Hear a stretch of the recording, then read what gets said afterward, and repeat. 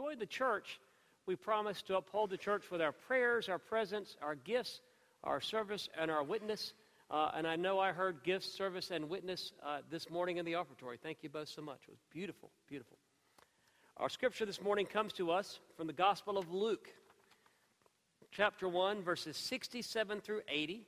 And let me tell you something. We're not going to read all of it right now. We'll read all of it eventually.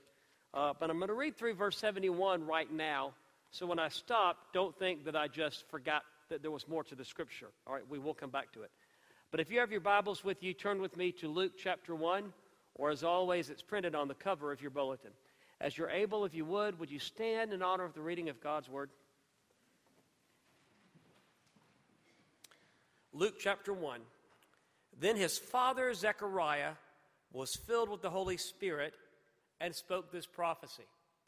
Blessed be the Lord God of Israel, for he has looked favorably on his people and redeemed them.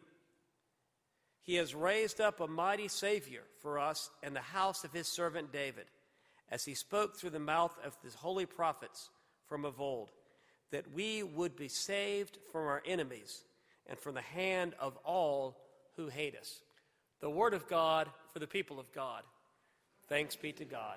Please be seated. And let us pray. Now, dear Lord, may the words of my mouth and the meditations of our hearts be acceptable in your sight, our strength and our Redeemer. Amen.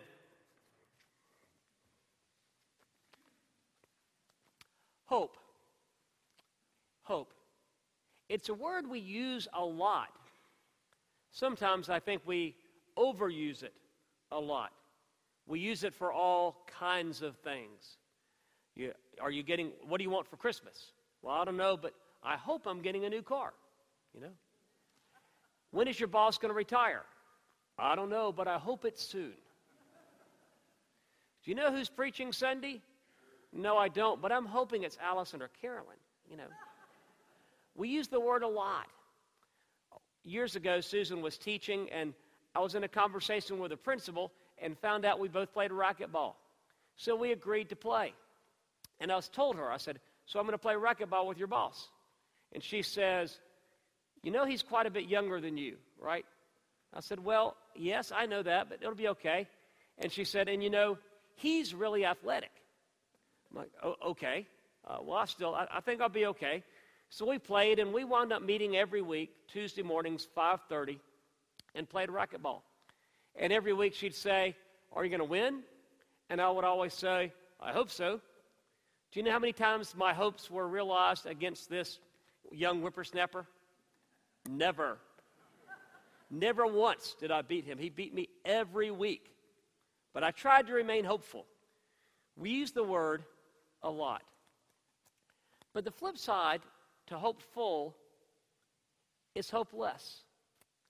And that's also a word I think sometimes we tend to overuse. When our kids were little, they'd be doing homework, and they'd want us to do it for them. And I'd say, well, we can't do that. You need to learn how to do this. And they'd say, in frustration, it's hopeless. And I'd say, trying to be a good parent, it's not hopeless, it's hard. There's a difference between the two.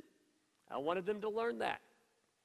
Last week we were all together for the holiday, and I had problems with my phone. I wound up having to replace my phone, getting a new one.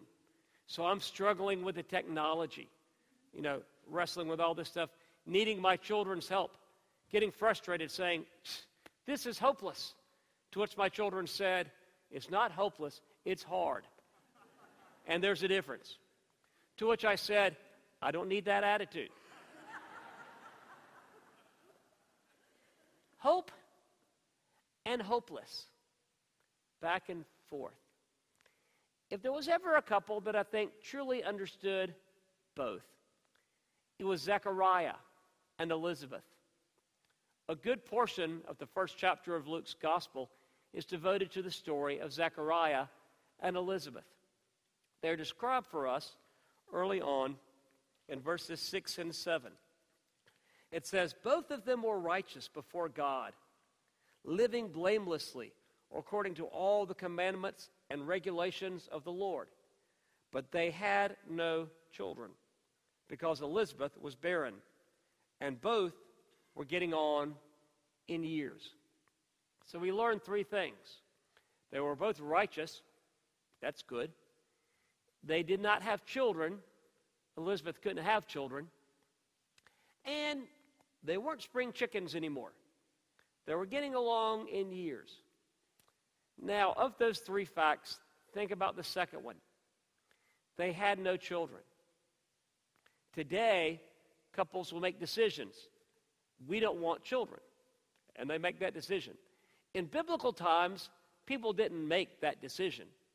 It was expected everyone would have children. They had hoped for children. Early on in their married life, I'm sure people said about Zechariah and Elizabeth, they don't have any children yet. But then at some point in time, people stopped saying yet. People simply said, they don't have any children. And it was difficult. The Old Testament has all kinds of stories of women who desperately wanted children and thought their day was past. We know the story of Abraham and Sarah. Even though God had promised them that they would have a child, Sarah had given up hope. Their grandson, Jacob, married the love of his life, Rachel. And for years, Rachel thought she would not be able to have children. It was painful for her. In the first chapter of 1 Samuel, we read the story of Hannah, who so desperately wants a child, she goes to the temple and she cries out in prayer and anguish to God, desperate for a child. Elizabeth wanted a child, but could not have one. In verse 25, she says, it's a disgrace. That's their life. They had hope, but then the years passed, and that hope was gone. Well, in those later years, Zechariah is a priest in the temple. They lived in Ein Kerem, this little village in a valley. Would be a rough walk back to Jerusalem where the temple was, but such was the life of a priest to travel back and forth. And so Zechariah would go from Ein Kerem to Jerusalem, and on this particular year, he had an honor, a high and holy privilege, to offer incense in the temple, done once a year by one priest. And once you had done it, you could not do it again. It would be someone else's turn. A once-in-a-lifetime opportunity for a priest. And so he is in the temple, this high and holy moment, when an angel appears. And Zechariah responds to the angel the same way everybody in Scripture responds to angels. He is terrified. I don't know what it is. When angels appeared to people, everybody got scared. Zechariah is frightened. And this is chapter 1, picking up with verse 13. The angel speaks. Do not be afraid, Zechariah. Your prayer has been heard. Your wife Elizabeth will bear you a son, and you will name him John. You will have joy and gladness, and many will rejoice at his birth. For he will be great in the sight of the Lord. He must never drink wine or strong drink, even before his birth. He will be filled with the Holy Spirit. He will turn many of the people of Israel to the Lord their God. With the spirit and power of Elijah, he will go before him, and to turn the hearts of parents to their children, and the disobedient to the wisdom of the righteous, to make ready a people prepared for the Lord. And Zechariah says, maybe I need to show you my driver's license. Maybe you don't know how old I am. And maybe you don't know how old Elizabeth is. Our time is past. Our hope is gone. But the angel says, I am Gabriel. I stand in the presence of God, and I have been sent to speak to you and to bring you this good news.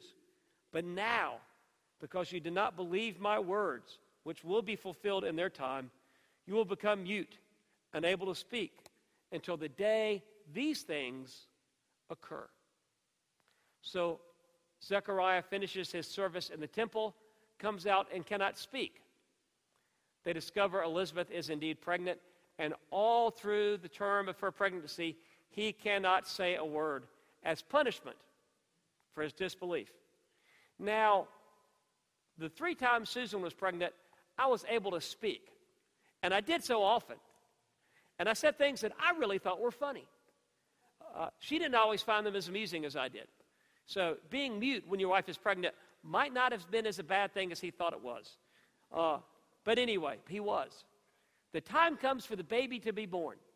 John the Baptist, their son, that they had wanted, is born. He still can't speak. After 8 days, they go to the temple, as was their custom, for the naming of the child. And when they ask what the child's name shall be, Elizabeth says, John.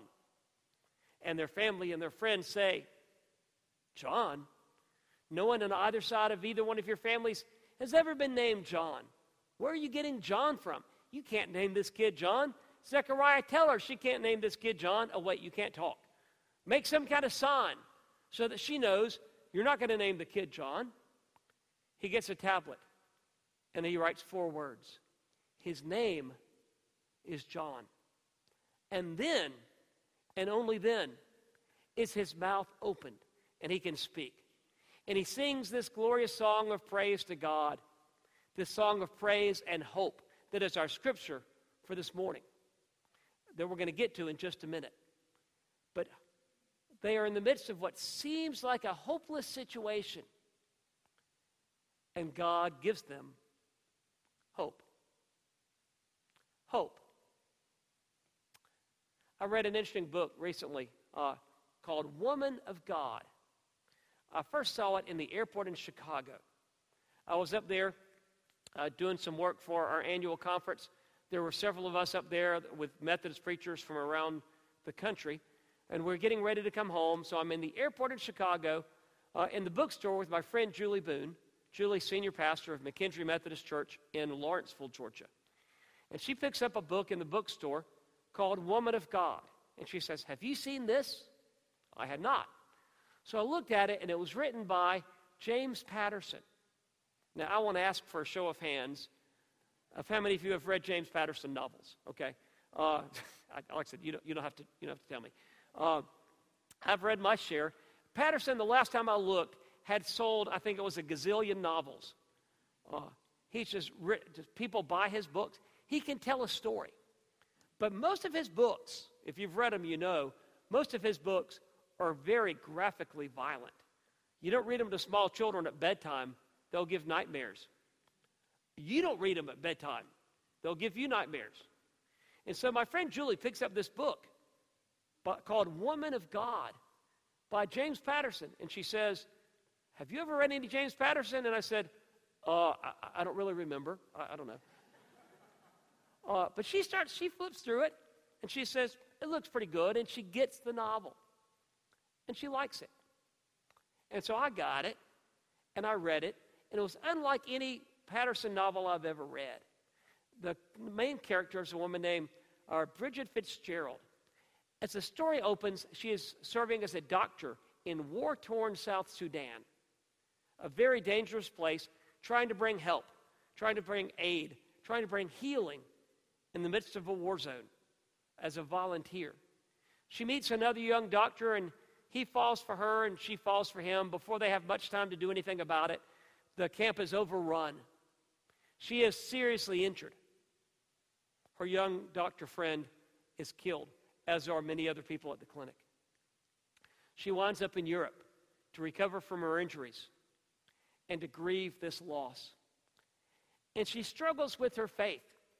After all she's seen in war-torn Sudan, all the innocents who were killed, all the people who did such terrible things, this man who had given his life to try to bring healing is killed. And she asks God, how can you let this happen?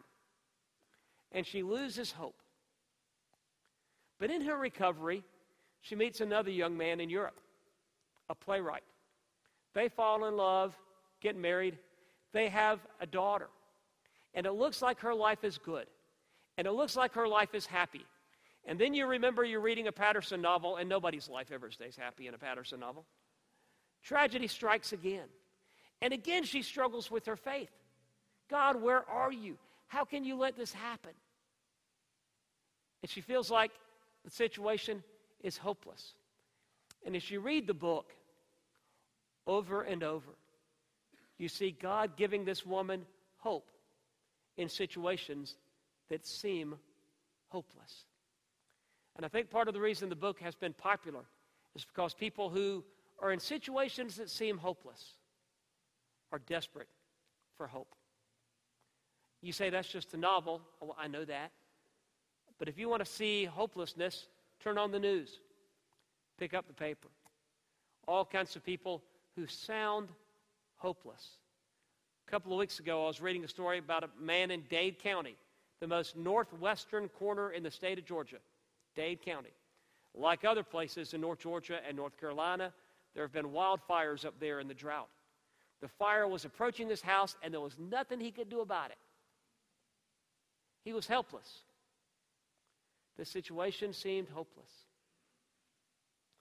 Along the same time, I read a story about a young man in Floyd County, where our son is in school. The young man was 16 years old, a high school basketball star at Model High School. I'd been to Model High School several times. Their former principal is a good friend of mine. This kid was popular, good student, good ball player, was outside of class, outside of basketball, involved with a stupid game, really, with his friends that cost him his life. All these students lost their friend. His mother was interviewed, having just lost a son. I cannot imagine her grief. You understand how she looks at the situation and feels hopeless. You don't have to look far to see people facing difficult challenges, people who have a hard time seeing hope. You understand how Zechariah and Elizabeth, on up in years, having been unable to have children, would feel hopeless. But then Zechariah gets a visit from an angel, and John the Baptist is born. And when Zechariah can speak again, he sings this marvelous song of praise and of hope. And you say, well, sure, it was easy to have hope once the kid was born. He wasn't singing this song when the angel first came to visit. Now he's singing a song of hope. Well, yeah, it was easy after the baby was born. But listen to it. The song is not so much about his baby being born, although he does address his son in the scripture, as about the baby that's still to be born, the Christ child that at this point is not yet born. Look again at verse 68. Blessed be the Lord God of Israel, for he has looked favorably on his people and redeemed them. You hear that? Past tense. Past tense. He has raised up a mighty Savior for us in the house of his servant David. The Christ child hasn't been born when he says he has done this. He has raised up a mighty Savior. As he spoke through the mouth of his holy prophets from of old, that we would be saved from our enemies and from the hand of all who hate us. Thus he has shown the mercy promised to our ancestors and has remembered his holy covenant, the oath that he swore to our ancestor Abraham, to grant us that we, being rescued from the hands of our enemies, might serve him without fear, in holiness and righteousness, before him all our days. None of this has happened yet, but Zechariah speaks as if it's already been done. And you, child, he says to his son, will be called the prophet of the Most High. For you will go before the Lord to prepare his ways, to give knowledge of salvation to his people by the forgiveness of their sins, by the tender mercy of our God. The dawn from on high will break upon us, to give light to those who sit in darkness and in the shadow of death, to guide our feet into the way of peace. The child grew and became strong in spirit, and he was in the wilderness until the day he appeared publicly to Israel. Do you hear it? This is not hope in the reality of what he already had seen. Once you see something, once you can see it, feel it, touch it, you don't need hope anymore. At that point, it's fact. His child having been born, that was fact. The Savior to be born, that was hope. That was hope. God had promised the Savior was coming. And so Zechariah spoke these words as if it had already occurred. He had that much hope that what God had said, what God had promised, God would accomplish. That's hope. That's hope. We sang, it came upon a midnight clear a little bit ago. I love the third verse. A lot of times we skip third verses for some odd reason, but we sang the third verse, and I love the third verse of that hymn. Listen to it. O ye beneath life's crushing load. You ever felt like you were beneath life's crushing load? You ever been there? O ye beneath life's crushing load, where forms are bending low, who toil along the climbing way with painful steps and slow. Sounds almost hopeless, but he's not done. Look now, for glad and golden hours come swiftly on the wing. O rest beside the weary road and hear the angels sing. That's hope. That's hope. Today is the first Sunday of the season of Advent. Advent is a season that we celebrate in hope. Not just in what we know to already have happened, but hope in what God has promised. We become hopeless when we see nothing other than what we can see right in front of us, the reality as it looks to us. We gain hope when we learn to see through the eyes of God. When we remember that God has promised us, that God is always with us. Lo, I am with you always. When we remember that God has promised, Jesus promised in the upper room, peace I give you, my peace I leave with you. Not peace as the world gives do I give you. Let not your hearts be troubled, neither let them be afraid. When we see not just what's right in front of us, but when we see the promises of God and know that God is with us in all things, that's when we truly become people of hope. In Advent, we are reminded that our hope always is in the presence and the promises of God. Let us pray. Lord, during this Advent season, as we are preparing our hearts to celebrate the coming of the Christ child, remind us that you are with us always, that your word is true, and because of those things, we are people of hope. In Jesus' name, amen.